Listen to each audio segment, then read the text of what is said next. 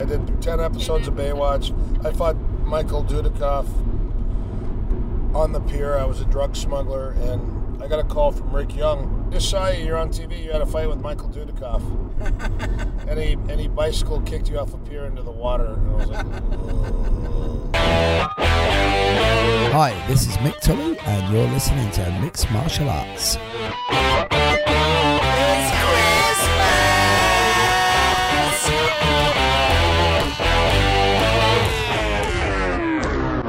Merry Christmas, everybody. I hope you're having a wonderful day. Your day's about to get even better. Forget the Queen's speech, forget Coronation Street, and forget you've been framed. Pin back your ears. This is the first part of a two-part interview with the one and only Erik Paulson. We were going down the road on our way to a seminar, and I decided just to press record. Sit back and enjoy the show. It's probably the best yet. We're on the road, and I've got two absolute legends with me. I've got Mr. and Mrs. Paulson. Yeah, that's right. Erik Paulson. Erik, the master of 1,000 holds, right? And Tonya Paulson, probably the most awesome person I know right now. Yeah. So Erik, how did you meet Rick Faye? Hey guys, this is Tonya. I met Rick Faye in 1982 at a karate school. I was doing point karate at the Coon Rapids Karate Institute, and I just got done training. We had a class that was preparation for everyone's black belts. So in the end, there was a bunch of guys that were advanced guys at the school, and I saw Rick Faye come in, and I said, "What's this?" They go, "It's a special workshop. He does every Saturday or every other Saturday." And I said, "Well, what is he teaching?" And they go, "Junfan JKD Kali." And I said, Right. "What is that?" And I started watching. And at that time, I owned the Tao of Jeet Kune Do, and I owned all of Bruce Lee's fighting methods. And so I started watching, and I go, "Oh my gosh, this is the Bruce Lee system. This is a real McCoy, yeah. This is from Dan Inosanto." And it was funny because at that time I had this one book, and I saw the Bruce Lee Museum in Santa Ana, and I said, "That's California. I've got to move to California if I really want to train." And then I thought, well, if I really want to train and learn, I have to go see Bruce Lee's #1 student who continues to teach and train, and he had all these cool instruments and training tools and focus mitts and kick shields and Mark Johns, which were Wing Chun dummies. And he was based out of Carson or Torrance, California. And so I said, I have got to move to LA to train that stuff. And I was still doing karate and also boxing, Golden Gloves boxing. And I was a gymnast at that time. Right. And so Rick Faye came in, and I started watching, and he started doing footwork. And I go, "Oh, he's a boxer." And then he started hitting mitts a little bit. I go, "Oh, he's definitely a boxer." Yeah. And then I saw him do a little bit of Thai boxing, and I went, well, "That's unusual. They kick with the shin. Wow, that's pretty cool." And then I saw him he did all the hand destructions, all the Gunting series, all the arm destructions and leg destructions. I go, "Oh, that's pretty cool." Yeah. And then I saw him do weapons. I go, "I'm not into weapons," but I watched him do all the Sinawali drills. Most of the guys had just dowel rods cut. They went. Yeah. Two broom handles, huh? Yeah, they went to their closet and cut their dowel rod from their closet where they hang all their clothes on. They cut it in half and created these two Kali sticks, and they were doing Sinawali drills. And after I saw that, I was like, "That's pretty cool. I think that's it. I think I'm done with karate. I think that's my next. I need to go train with that guy." Most people are like that, aren't they? Yeah. Well, yeah. Well, to see him at that level to do that, I was like, "Wow, that guy's so smooth." And all of a sudden, I just went, "You know what? I think I'm going to quit karate because that's what I want to do." Right. So it was right then is when I literally quit karate and started showing up at his school. And he thought because of my feathered hair, and I had a girlfriend that time. She had blonde feathered hair, He thought him and Rick and Greg thought that was my sister. So they're Right. like, Eric's got a really cute sister. Hey, you should bring your sister more often. And I get so mad. I'm like, that's my girlfriend. And they're like, oh, yeah, we think it's your sister. And so one time I showed up early to his class, and I was watching. And I remember watching, and him and Greg Nelson were sparring. They had all the hockey equipment on, and they're doing stick sparring, and then they're going clinching to ground and pound and to grappling. And What year was this? Probably 82, 83. Wow. And they're just beating the shit out of each other. I go, holy crap, that's cool, I gotta watch. Yeah. And Rick goes, hold on. And he runs over and shuts the door. He goes, step back. I step back. He goes, shut the door. And he shut the door and he goes, we're not open yet. We're training, so we're not open. So they kicked me out. And I just stand outside. They made you stand outside? Yeah, they kicked me out. Wow. And I went in there. So I was standing outside in the hallway in this old building in Minnesota on, I think, 3rd Avenue or 3rd Street. And what grade were you then? I was, I think I was a junior in high school. Right, okay. So what level were you at in karate? Well, I was getting ready. I was getting ready for my black belt. I had trained in karate for 12 years at that time. Jeez. And then I did Golden Gloves boxing from 8th grade all the way up until that. And I had competed a lot in karate tournaments. Full contact was at that time becoming famous, so I started fighting in full contact tournaments, and then point tournaments, and then also boxing Golden Gloves, and competing at a pretty decent level in gymnastics in high school. I was the captain of my gymnastic team. Really? And so I competed against Greg, and I looked at him and I go, I know that kid. I know that little kid. Yeah. And, Right. Little. he had a toe head. He was a blonde-haired kid with huge lats. And I go, I compete against that kid in gymnastics. I know who he is. He's a wrestler. And they go, yeah, he's wrestling at the University of Minnesota. So maybe it was 84, because I remember if he was at the University of Minnesota, because he graduated in 83, so that had to be probably 84. Right. But then I watched Greg, and I watched him. Was Greg got you into wrestling? No, Or had you wrestled before? No, my brother was a wrestler. But I did judo since 4th grade. I started judo, and I competed in judo for probably about 3 or 4 years. Right. And I competed. My coach, his name was Osmo Milan, and then also I took it in 4th grade in elementary school, and I loved it. I competed, and my first medal I got was from 1976. It's a karate guy standing throwing a sidekick, but it was a judo trophy. They didn't have judo trophies back then. They only had karate trophies. Wow. So, when did you first get interested? Because obviously, everyone knows, you're primarily known now, for your CSW system. But when did you first really start delving into the arts, like the grappling arts, in real detail? Well, Sifu Rick Fay was a big advocate of implementing the grappling, and Sifu Larry Hartzell was a great friend of Rick's, and he used to bring Sifu Larry in, and I hit it off with Larry. I went to a camp. I went to the Mid-Michigan, Dan Timlin's Mid-Michigan camp, and I sat with Greg and Rick and listened to them tell jokes the whole time. They were the only two guys that were training really hard, that were actually telling jokes and laughing. Yeah. And I fit right in because I was laughing along with them, and I got all their humor being from Minnesota. Yeah. And then Sifu Larry grabbed Rick Fay out in the field and started doing a wrist lock flow on him when he was teaching. And I looked at Rick, and he had tears in his eyes. Yeah. Because he would tap, and as soon as he would tap, that's when Larry put the locks on.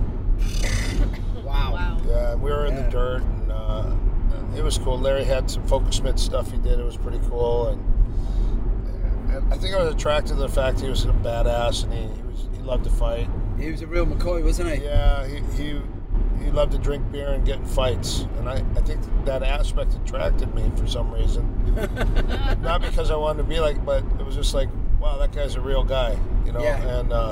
And then when I remember when Guru walked in, I was like completely amazed. And I sat there and stared at him because his aura was like golden all around him. And I'm looking at him going, wow.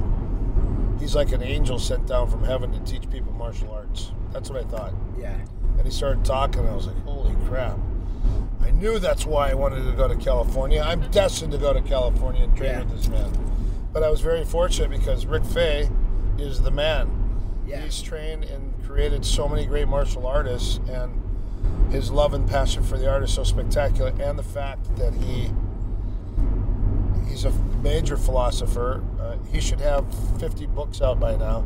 He's got 50 books, but they're not completed. He's got them all halfway done. Wow. I mean, he literally probably has at least, from what he told me, about 30 different books that he hasn't completed yet. Yeah, he's one of the most knowledgeable guys I know.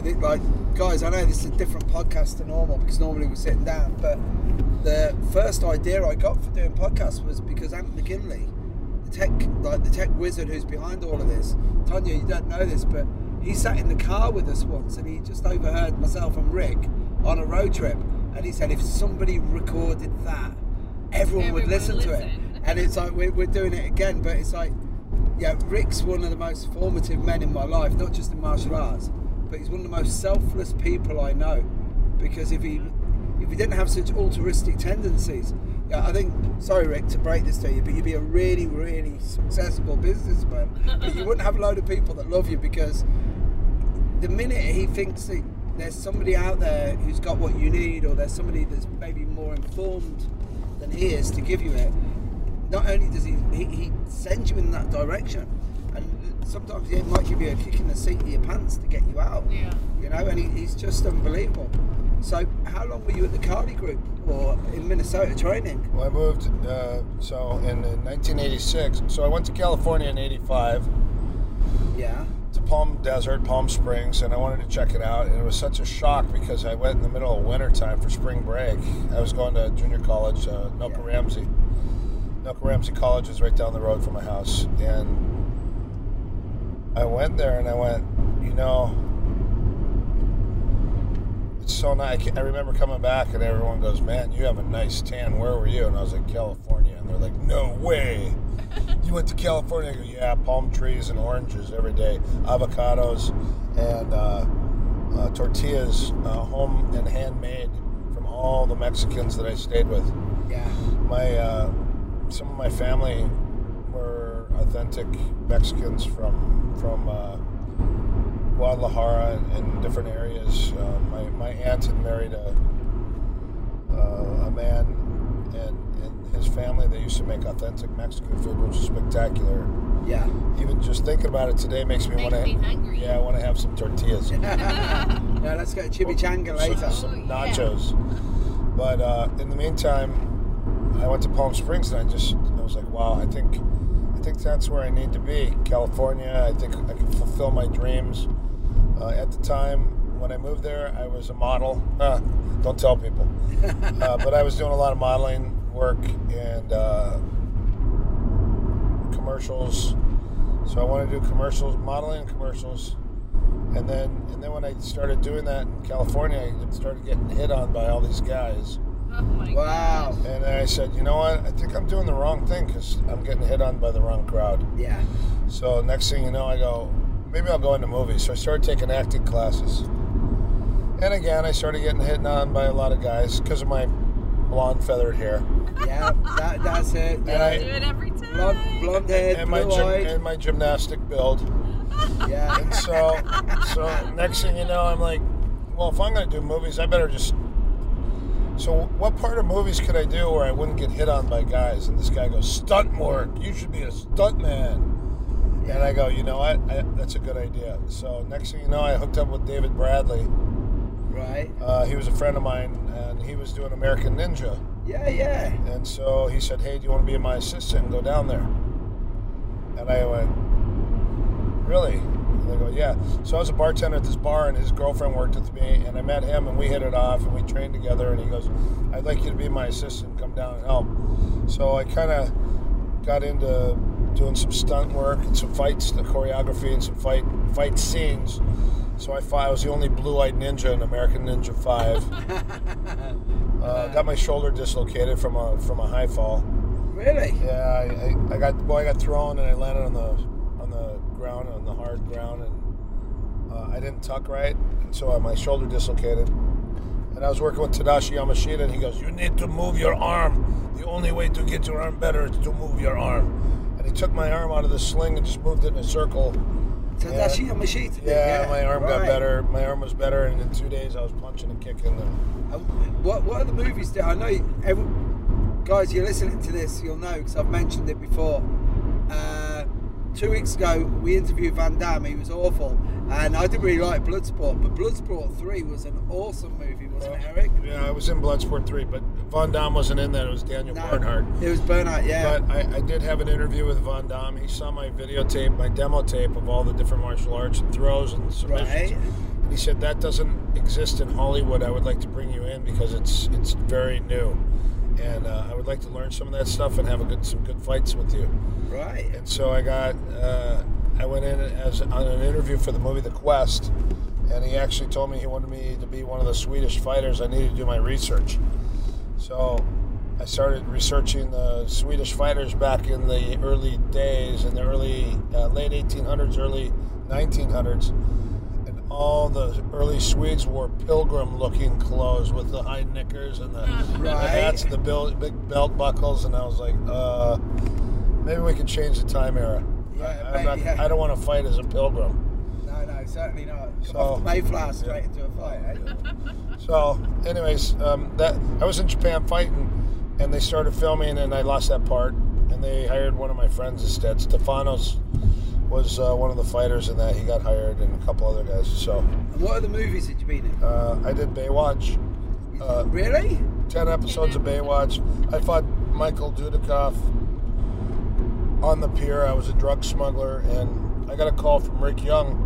I posted that. Rick Young goes, Really? "Hey, I just saw you. You're on TV. You had a fight with Michael Dudikoff." and he bicycle kicked you off a pier into the water. And I was like,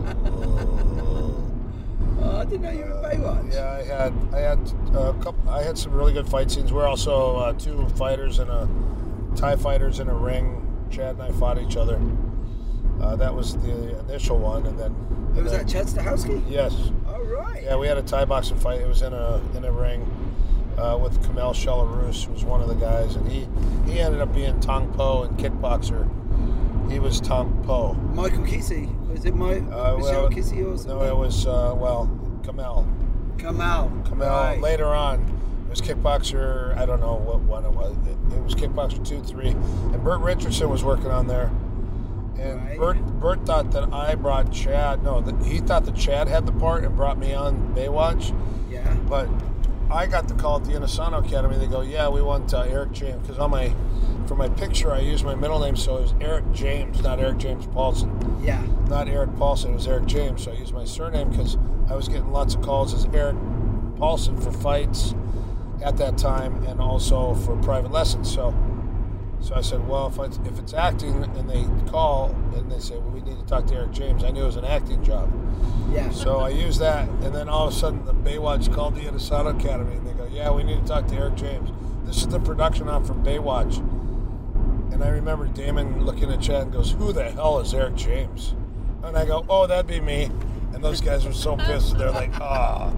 Because Damon and Chad, they're doing really good, and Dave Leach. Yeah, these guys they're doing spectacular. Those are all my training partners. Dave Leach, director, stuntman, choreographer now. Chad, same thing, stuntman, choreographer, and now director. John Wick 1, John Wick 2. Dave Leach did John Wick 1. Damon, they were all part of 8711, then they split. Damon Caro just did Superman, and Superman versus... he just did Batman versus Superman, and Damon did? Yes, I didn't know that. Yes, he did. Right. And then also the Avengers, was part of some of the things they did, The Matrix, Hunger Games, and then now the Aquaman, and they're working with all these guys. So those guys are the number one guys in Hollywood in the stunt industry, choreography, and directing industry. They've really paved their ways to success, and I'm really happy to know and say that. And I've actually got one of my guys, one of my black belts, his name's Eric Brown, is actually helped choreographing John Wick 1 and John Wick 2 now.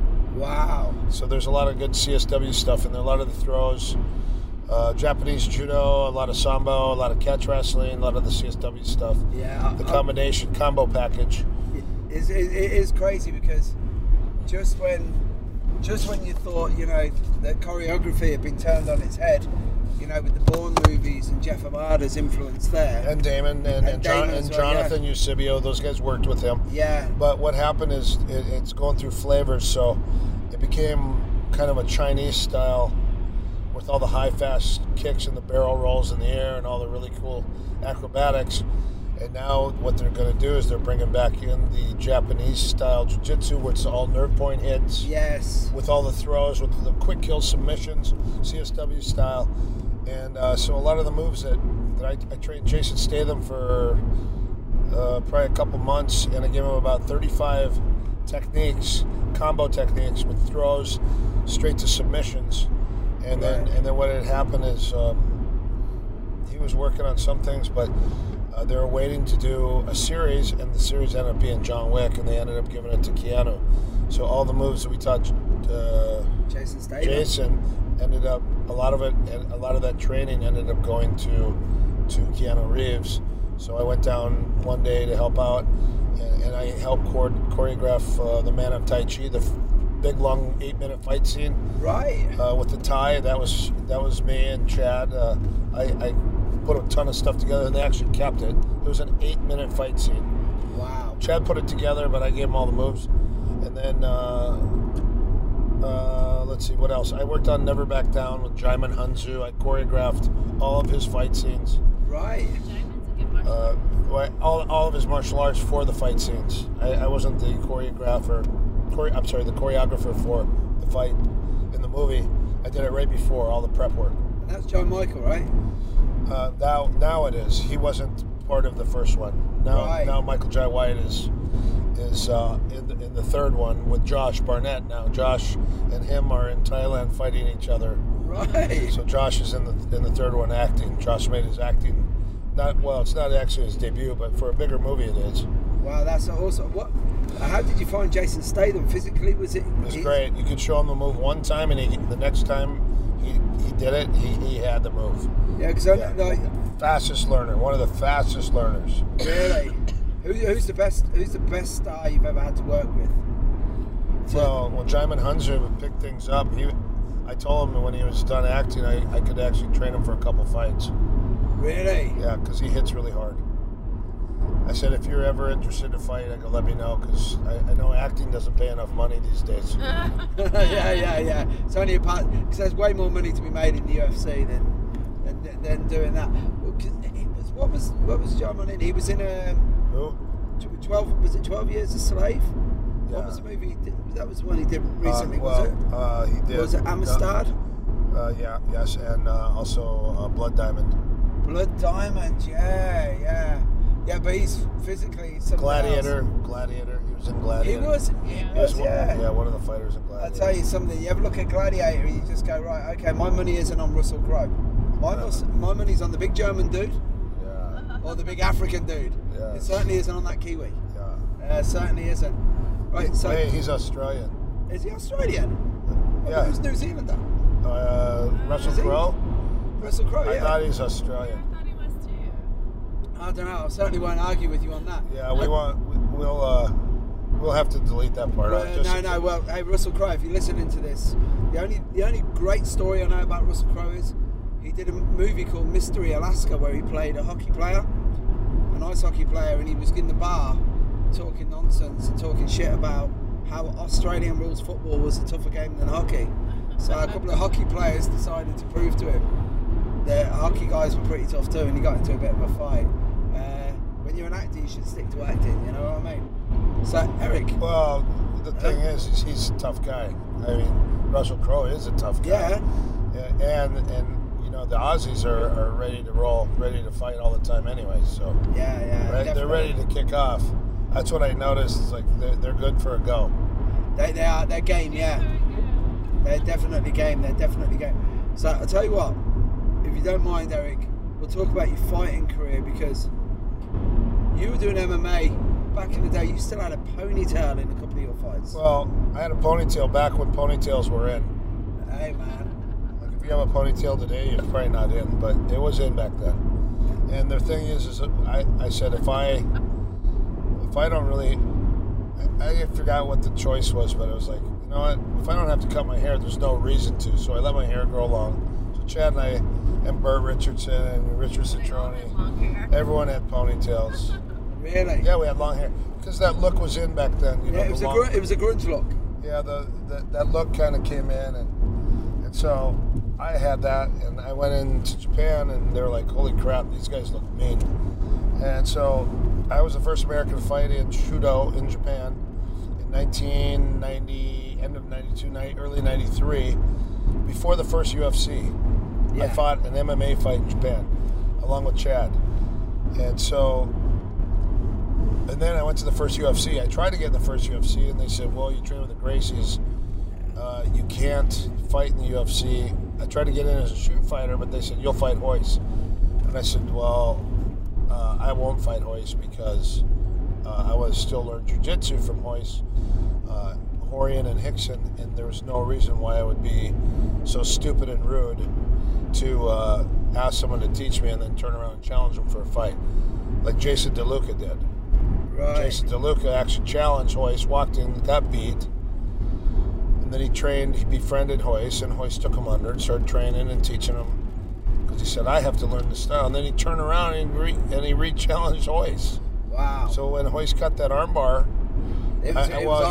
but he waited till DeLuca really pushed hard, and then Royce put it on, and it was on, and then I know there's a little hip hop in there just to make a point. Yeah. And he popped that arm. But it's like, what would you do if you beat a guy? I mean, if you armbar someone and you don't rip their arm and hurt their arm after they re-challenged you, then they'll just turn around and say, oh yeah, he barely armbarred me. Yeah. But if you actually pop his arm, now he'll remember you for 8 months or a year, because his arm's going to be hurting for 8 months and a year during his rehab. And especially when it's cold. Yeah. Every winter morning, he'll remember Royce Gracie and that challenge. Especially when it's damp and cold. Yeah. I do love the story about the UFC, because I remember you telling me, because you were called in maybe to do some train up one of the guys. Well, I was trying to get on the UFC, and at that time I couldn't. And there were rules. The rules were you could fight any weight, and it was still kind of a tournament. Yeah. And there were no gloves until later on. And somebody asked me, what would it take for the UFC to become huge? And I said, sanctions, weight divisions, and gloves, and rules, and great promotions. And sure enough, they obviously did all that, and they became huge. Yeah, fastest growing sport in the world right The now. thing is they needed to put gloves on. Yeah. Because all the cuts and the injuries, and then take out the headbutts. Yeah. Still allow the elbows, still allow the knees, don't allow the head punts. Yeah. Although that would still be kind of cool if they had those. Yeah, I think liability-wise, it would be hard to insure a fight when you're allowed to soccer kick guys in the head. Well, that's what was going to lead me on to this, because most new MMA fans don't realise just how big Pride was, and more importantly, how brutal. That was fucking something else. Here's a weird thing. Here, you fight in Pride, you hit the ground, you're not allowed to headbutt, you're not allowed to elbow on the ground, or standing, you were pretty much not allowed to elbow. Maybe you were, I don't remember. But anyways, but on the ground you could soccer punt. I mean, come on. All right, so why wouldn't they say, okay, special match in the UFC, you guys are allowed to headbutt and soccer punt? I'd love to watch that. Yeah. I would love to watch where they allow the soccer punt and they allow the hair pulling. No, I'm kidding. The hair. They allow the soccer punt, and they allow the elbows and the headbutts. Well, this is the thing. If you look at it now, right? If we go back in time, and we're going to get some of the guys say... Well, I fought in bare knuckle, and they allowed the headbutt, the foot stomp, the knee to the nuts. You could knee the nuts. It wasn't even established. You could probably reach under and grab their balls at the time, but... This was in Shooto? No, this was in the World Extreme, WEC. Yeah, WEC, yeah. Yeah, it was bare knuckle fights, and it was a tournament, so you had to fight back to back if you won. How many fights? What was I had two fights. I had 2 fights back to back. I fought Sean McCulley and James Waring. And the thing is I had long hair, and I bunned my hair up because I had a movie part. I actually didn't even want to fight. I went up for the movie part as a commercial, and they said, "Holy crap, you guys are great. You guys look good on the ground. Do you guys ever fight?" And I pointed at Chad, and he pointed at me, and we started laughing. And we beat Timac. Timac? We beat Timac out for the lead part for the commercial for the World Extreme Fighting. Wow. Or the WEC, or what was it? Where is that going? Timac, he's still doing movie stuff. Is he? And I love The Last Dragon. And Ron Van Cleef is back on the mat competing in jiu-jitsu tournaments now at we're on about that, 65, and he still has super nice hair. He does have great hair. You got to give the Black Dragon that, man. That he's still rocking the Carl Lewis flat top. Yeah, he looks good. Yeah. He thinks it's 1984 in LA, doing the Olympics. But he still looks good. So, in the meantime, there's a little insight for you guys. I don't know at 65 if you really want to be kicking Thai pads and sparring so much like that, but I guarantee you, you can stay on the ground till you're 90 years old and roll with people. Yeah. I was a witness in Japan during the fight. I watched 2 Japanese guys barely walk into the Kodokan, bow to each other, and it took them about a minute to get down to the ground. And once they got on the ground, they smiled and they shook hands and they rolled for 3 straight hours. They rolled for an hour and a half, and I went and got lunch, and I came back after I got lunch, and they were still on the mat rolling and laughing the whole time. Wow. And I just thought, wow, there's the future right there. You could be as old as you could be and still be on the mat learning. And these guys were like old school judo legends, like Kimura and some of the older men. And they're just out there doing the Kosen Judo, which is the ground judo. Yeah. It's called Kosen Judo. Kosen, Kosen. Kosen Judo is the Newaza Judo that was kind of lost, but a lot of the British judokas still have it. I know at the Edinburgh Club, all those guys are really great on the ground. Yeah. A lot of the guys still do a lot of the Newaza. In America, it's more tachiwaza, more throwing, and not much emphasis on the ground because that's when the referees break the fight. So they really, really work on their throws, and they don't hit the ground so much. Yeah, but you see, But I do know that Jimmy Pedro and Mike Swain both are great on the ground because Jimmy Pedro came in, and Jimmy, I said, hey, I have fight practice today if you're interested to come on the mat. And Jimmy's from Boston. Jimmy Pedro goes, gi or no gi? I go, well, it's no gi, it's fight practice. He goes, punching? I go, no, I'll grappling. He goes, I'm there. Really? And I watched him go through Cub Swanson's guard like 50 times. And just him and Josh went toe-to-toe with no points scored for probably almost 10 minutes. Really? Yeah, Jimmy Pedro's a total stud. He was a wrestler first, and then he learned judo. Yeah, because so everything how applies. did he do in the Olympics? I'm not sure. I know I was there when he won the Worlds in Birmingham. Really? Yeah, I was there. I watched him. Yeah, you see a lot of the judo guys are. It's starting to make a resurgence, and there's a lot of judo guys like Ray Stevens who have gone into the BJJ, and the judo hasn't been swallowed up. You know, they've still able to work both sides, and if anything, it's just enhanced their game. I think you need to learn to wrestle and you need to do judo both. I think the combination of the two. I don't think one over the other. Yeah. I think a lot of the guys are really good at throwing. Some guys are notorious for throwing. Some guys are notorious for all their takedowns. But I think the ability to do low singles, sweep singles, high crotch singles and doubles, double legs, and then use all the throws, the foot sweeps, the arm spins, the arm throws, the hip tosses, the Harai Goshis, the Osotos, the Uchimatas, to apply that, and then add the suplexes to that from Sambo, all the saltos, belly to belly, belly to side, belly to back. Man, you've got a pretty good throwing art. You have. Great takedown art. And then take it to the ground, and now start adding neck cranks, start adding leg locks, start adding wrist locks, start adding chokes, gi chokes, obviously. Start adding all the arm locks, the bent arm locks. Now you've got a pretty complete system. That's a formidable guy. Yeah, someone who can do all that, they're formidable.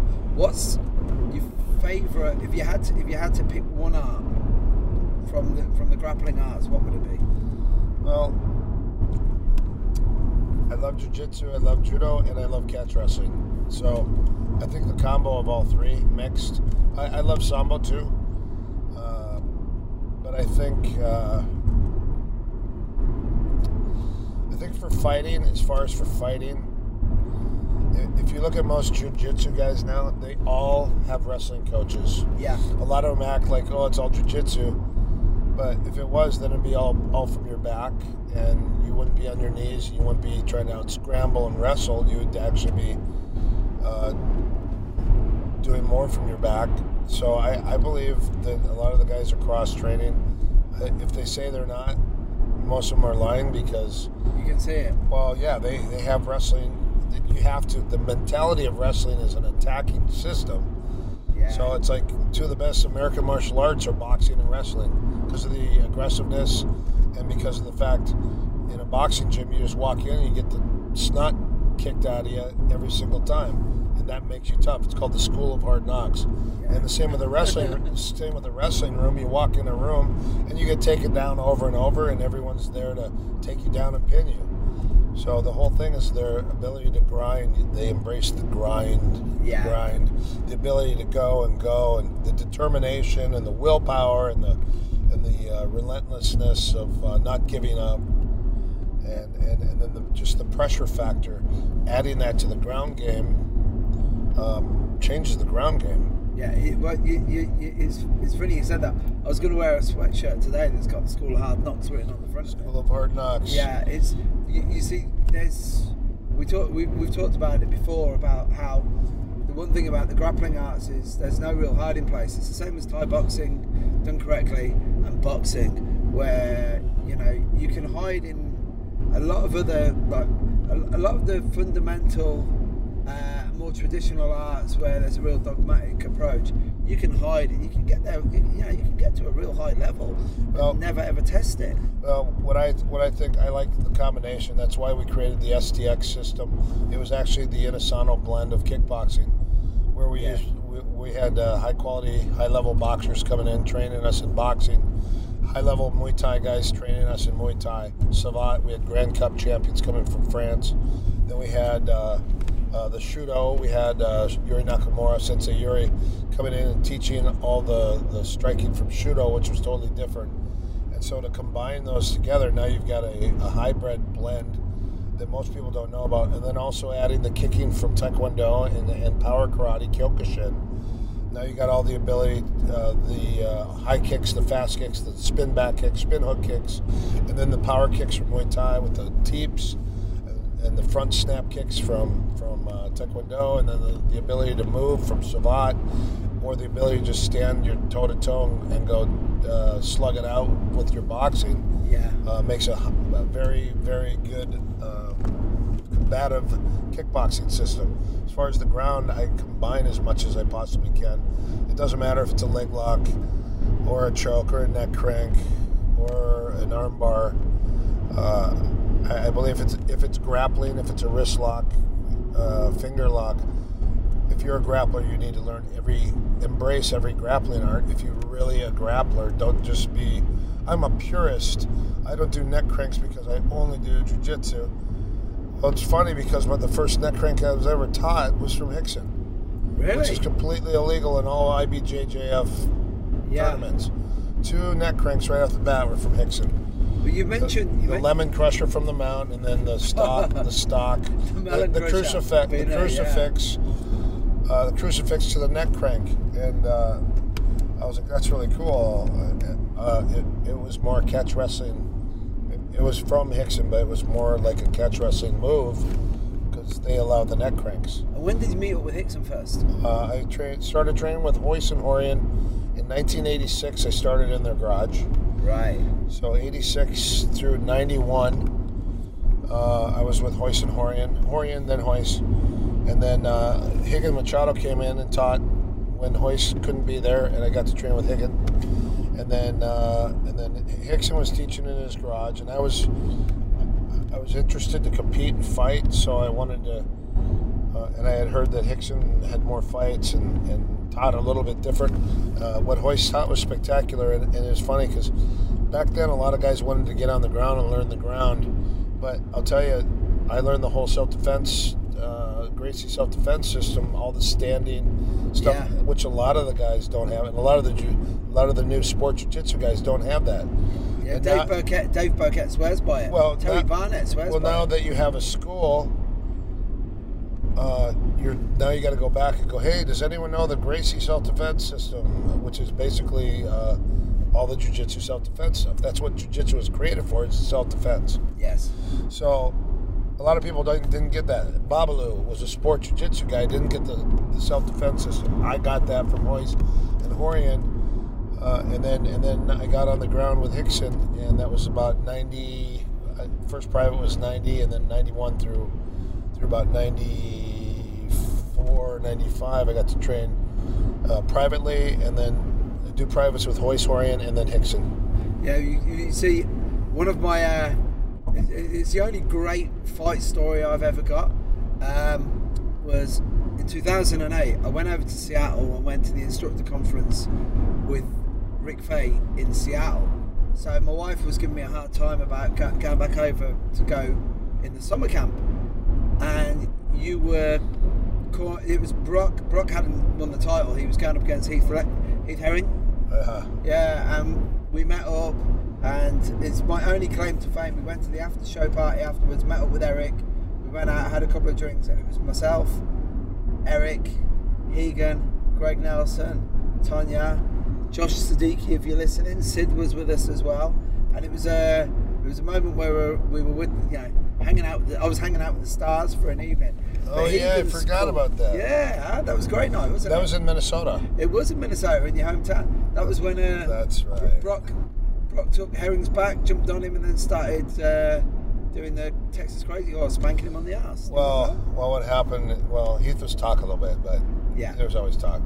And then they want to see like the show stuff from wrestling, and Brock already knew that he was the heel because he walked out.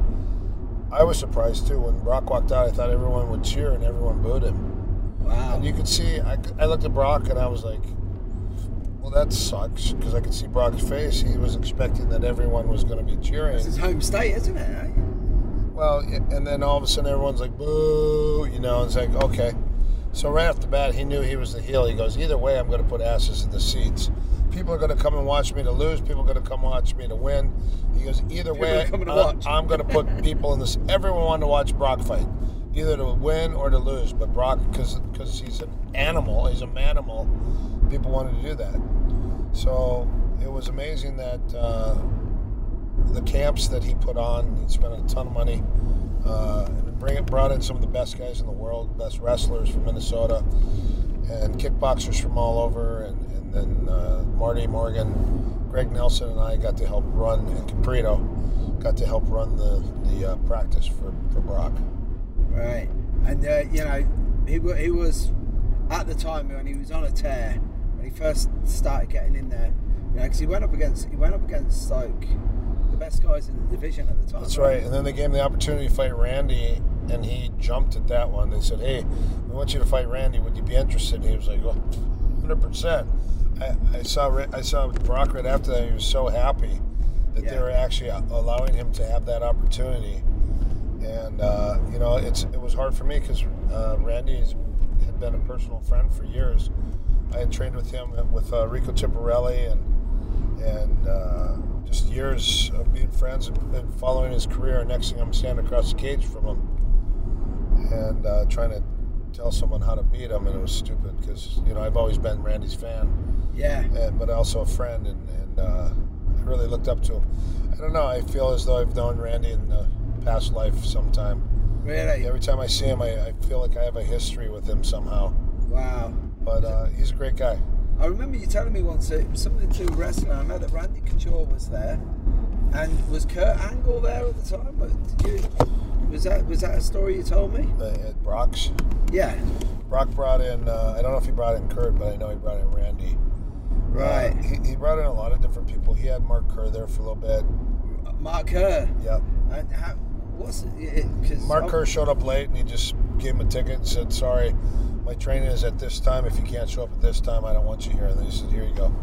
Because I don't know, you're not listening to this. If you get a chance, look at the Smashing Machine. Well, Mark was kind of in that spot where, now at that time, he was still a monster. Yeah. And it was just kind of weird because Brock is a stickler on time. Yeah. And if you're not a half hour early, you're late. Really? Yes. You can't. If you walk in at 10:15 and practice at 10:30, I walked in at 10:15. He goes, "You're late." When I go, "It's 10:15," he goes, "Yeah, and you'd be here at 10." Because guys got to, take their time and use the restroom, put on their shoes, get gloves. I mean, we start at 10:30 on the spot, on the dot. Yeah. And when he's done, he's done, and he just makes sure that everyone's there early. Right. So, I started doing that with my team, and I said, if you guys walk in at 10:30, you're not allowed to practice. Yeah. That means you're disrespectful. That means you can't. If you can't show up on time, I go, I need a text. If you're running late, I need a text on my phone before 10:30, and then you just don't show up at 10:30 or 10:25. It's funny you say this. I ring my BJJ professor, Neil Simpkin, if I'm running late, and I'm one of the only guys who does it. But it's because it has to be done out of respect. Yeah. But the thing is, for fight practice, if you're a pro fighter and you want to train on my fight team, you need to be there early anyways because you need to hit the road and run. I make my guys come in 45 minutes early and they run. They have to run 2 miles before practice every day. Wow. Everyone runs together. If you're not running, you're on the elliptical or you're on the jump rope. You gotta do something, eh? Yes, you have to run. You have to have a warm-up. Then we do the warm-ups after that. So you got to warm up to warm up. Wow. How many times a week is Josh Barnett coming into you right now? 3. 3 times. Tuesday, Wednesday, Thursday. Because he's an interesting guy, isn't he? Yes, he's very cranial, super smart, does tons of research on every subject in the world. You could ask him anything and he'll tell you an answer. Yeah? And very technical, doesn't like to lose, so he's got that competitive edge. No matter what, he has to win. Even in practice, he has to win. So that attitude that he has, winning, he holds a very high standard for himself. Yeah, because... And that's why he's successful. Yeah, because you famously, he gave him a black belt in BJJ by way of catch.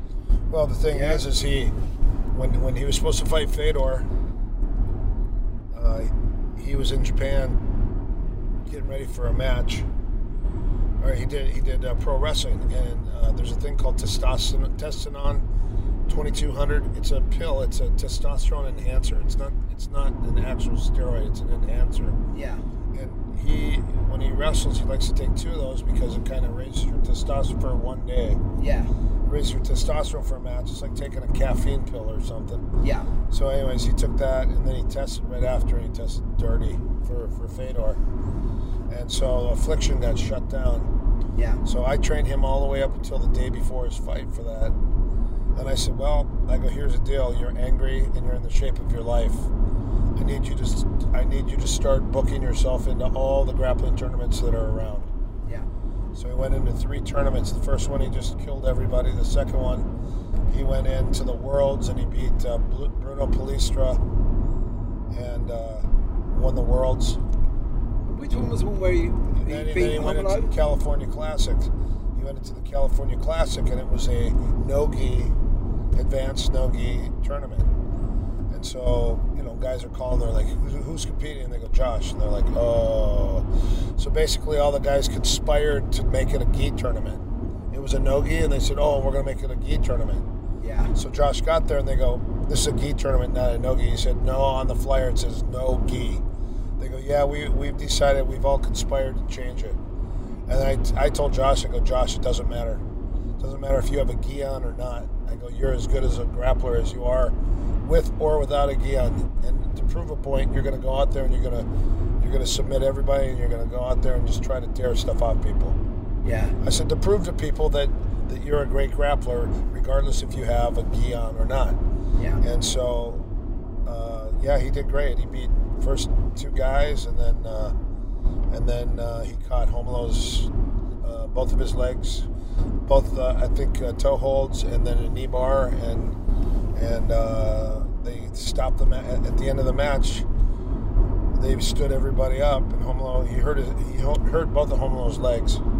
They stood up, and then they all got together and conspired, and they stood up, and then they raised Homolo's hand. Wow. So then Josh helped carry him off the floor because he could barely walk. So who really won? You won by advantage, but your legs are, your ankles are broken, or beat up, and in the black belt division, that should be legal. Yeah. They should even allow a heel hook in the black belt division as far as these super tournaments go. Yeah. Because all submissions should be legal, except finger digits. Yeah, you see, this is the thing. It's like a friend of mine. I won't mention him just out of courtesy, but if you go on Facebook, you'll be able to find out black belt. He just got gringoed over there, and it was like, what do I have to do to beat this guy? You know what I mean? The problem is, it just happens. Josh Barnett is Josh Barnett at the end of the day. The guy's. Well, we do in practice. In practice, we regularly in my gym. In our grappling classes, which we have 6 days a week, no gi, we allow leg locks, wrist locks, neck cranks, chokes. We allow all that. Everyone has great control. Nobody ever gets hurt. No. As far as jiu-jitsu class goes with the gi, we don't allow leg. I just tell everyone, I go, don't even do leg locks. I go, you've got all the no-gi classes that we do enough leg locks in. I want to see you guys submit everyone with arm locks and chokes. That's it. Yeah. I want to see your transitions, your sweeps, your reversals. I don't want to see any stalling. I want only attacks with the gi, but mostly chokes, strangles, and arm locks, and that's it. And when guys, even if they're like more advanced, they start going for legs, I go, why are you guys doing legs? Yeah. We have all no-gi classes, you guys can do it. I want to see jiu-jitsu. Yeah. Good, old, authentic jiu-jitsu. It's funny is I was at the Worlds this year, and the picture for the Worlds, the picture that they have up on the screen for the Worlds is one girl knee barring another girl. That's World Jiu-Jitsu. Wow. When I first started training Jiu-Jitsu, knee bars nobody even knew what they were, let alone were they legal.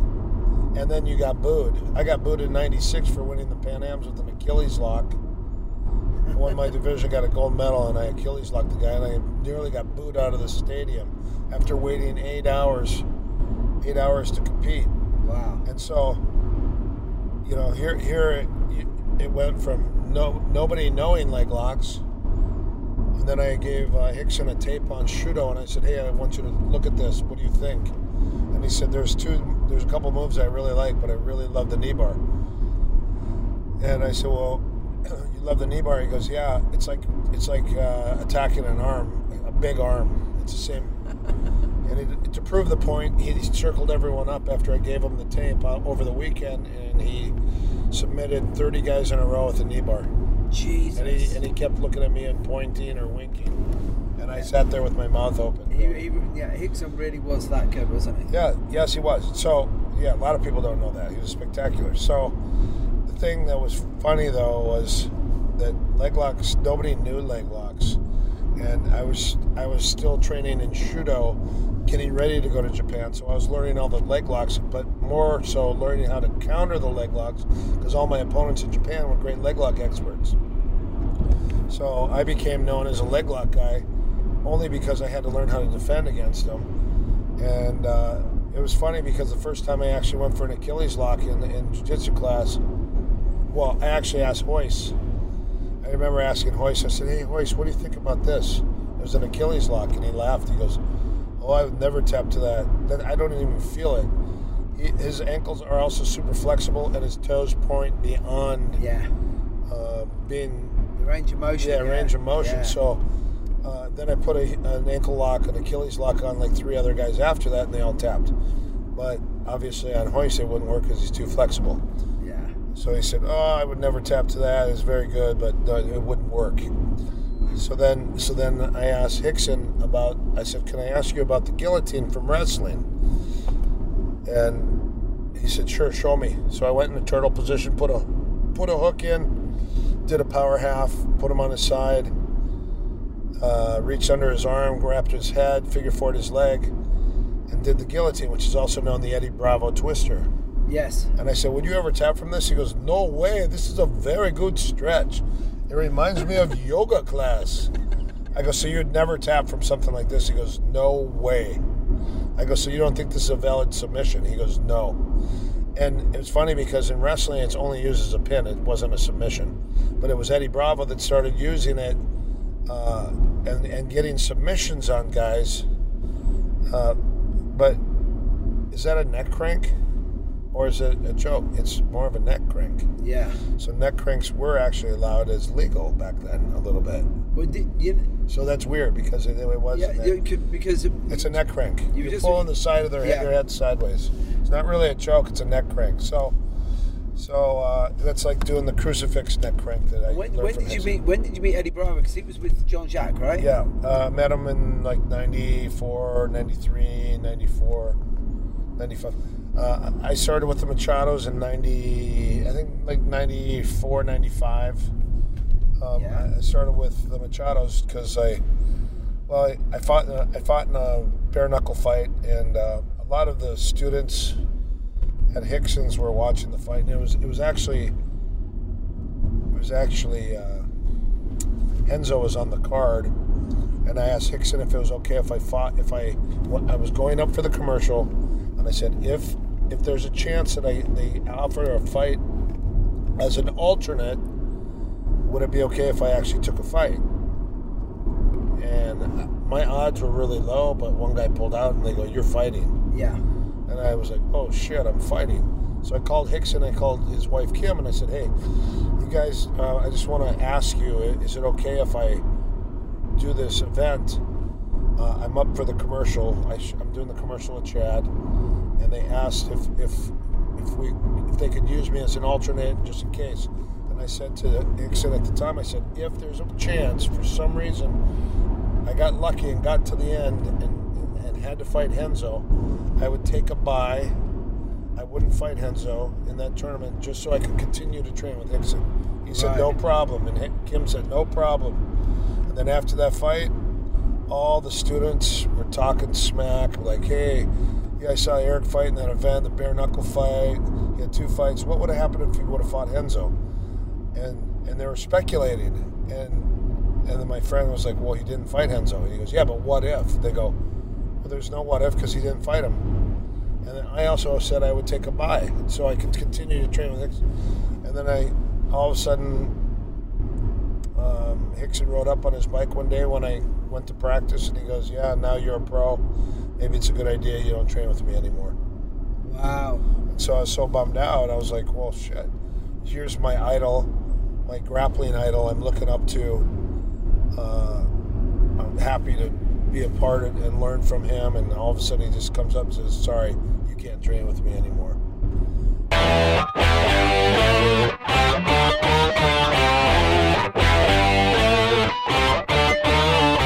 That's it for today. On the next show, find out what all this is about. If you want to decalcify your third eye, I'll give you 3 major things that will help it. Number 1 is chlorella and spirulina. Yeah. Okay, number 2, don't take any fluoride or chlorine. So if you drink chlorinated water or fluoride-based water, or brush your teeth with fluoride toothpaste, it helps calcify. Yeah. You can listen to all our interviews on mixedmartialarts.com. You can also subscribe to us on iTunes, Mixed Martial Arts is a Paint Your Headphones production. Wow.